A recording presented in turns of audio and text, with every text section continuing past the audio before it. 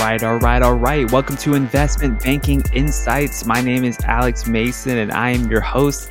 This is the show dedicated to helping you learn both the technical and non-technical aspects of investment banking as we transition our careers. So we've been talking about valuation a lot, and this is the final question. Yes, the final valuation question at a basic level. There's more questions at an advanced level, but this is the final one at the basic fundamental level that I'm going to cover for now.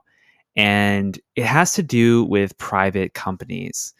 And what we want to understand is this: how do we use private companies in valuations? And how do we value a private company? Because we don't have the same data that we can use to go off of with publicly traded companies, right? We talked about that an episode or two ago. So what do we do? Well, we know that with publicly traded companies, we have more data for our assumptions and projections, but generally, the principles of valuation are the same. And so we can look to these main three valuation methodologies and kind of go off of them. Remember, there's precedent transactions, comparable companies, and discounted cash flow analysis. Those are the big three. And so here's some differences that we might look at when we're valuing a private business versus a publicly traded one. So first of all, with a publicly traded company, we might apply a discount of 10 to 15% to the overall valuation because of liquidity.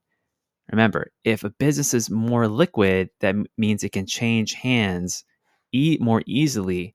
So we don't have to pay quite as much as if it's illiquid. If it's illiquid, like private companies are, then we typically will have to pay a little bit more to get control of that business. It's a little bit more of a hassle.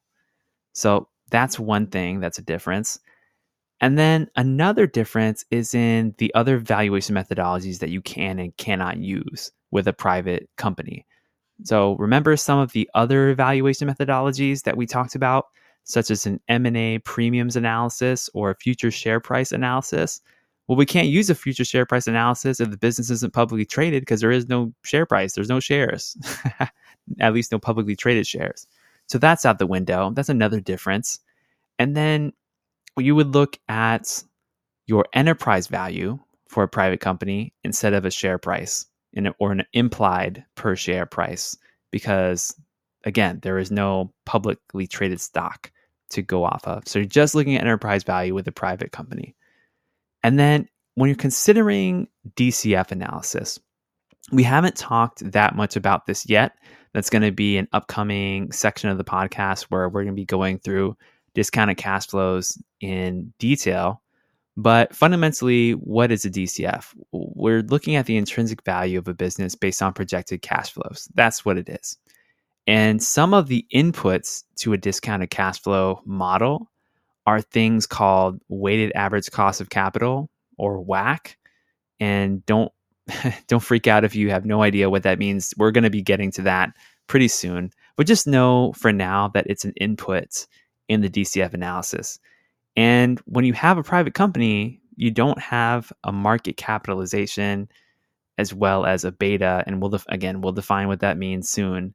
But because we don't have these ingredients, we can't do a DCF analysis with the same level of confidence that we would be able to if the company was publicly traded.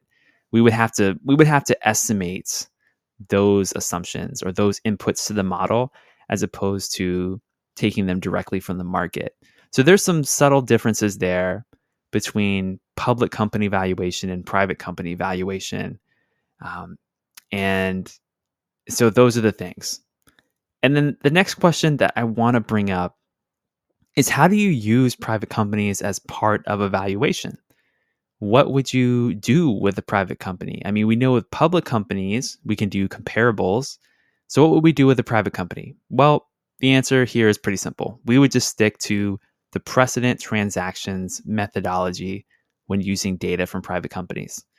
And remember why this is. It's because if we try to use them with a comparable companies approach, it wouldn't make sense because public companies are used with that methodology.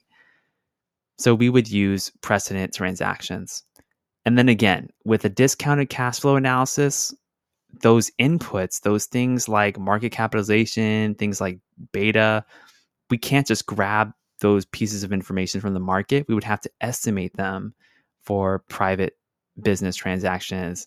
And so it's a little bit different of a nuance.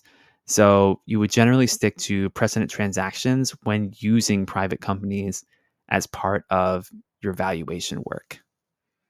So that's how you would value a private company and how you would use it in a valuation. That's what I got for you today. And yes, we finished the valuation section. The basic valuation section, that is.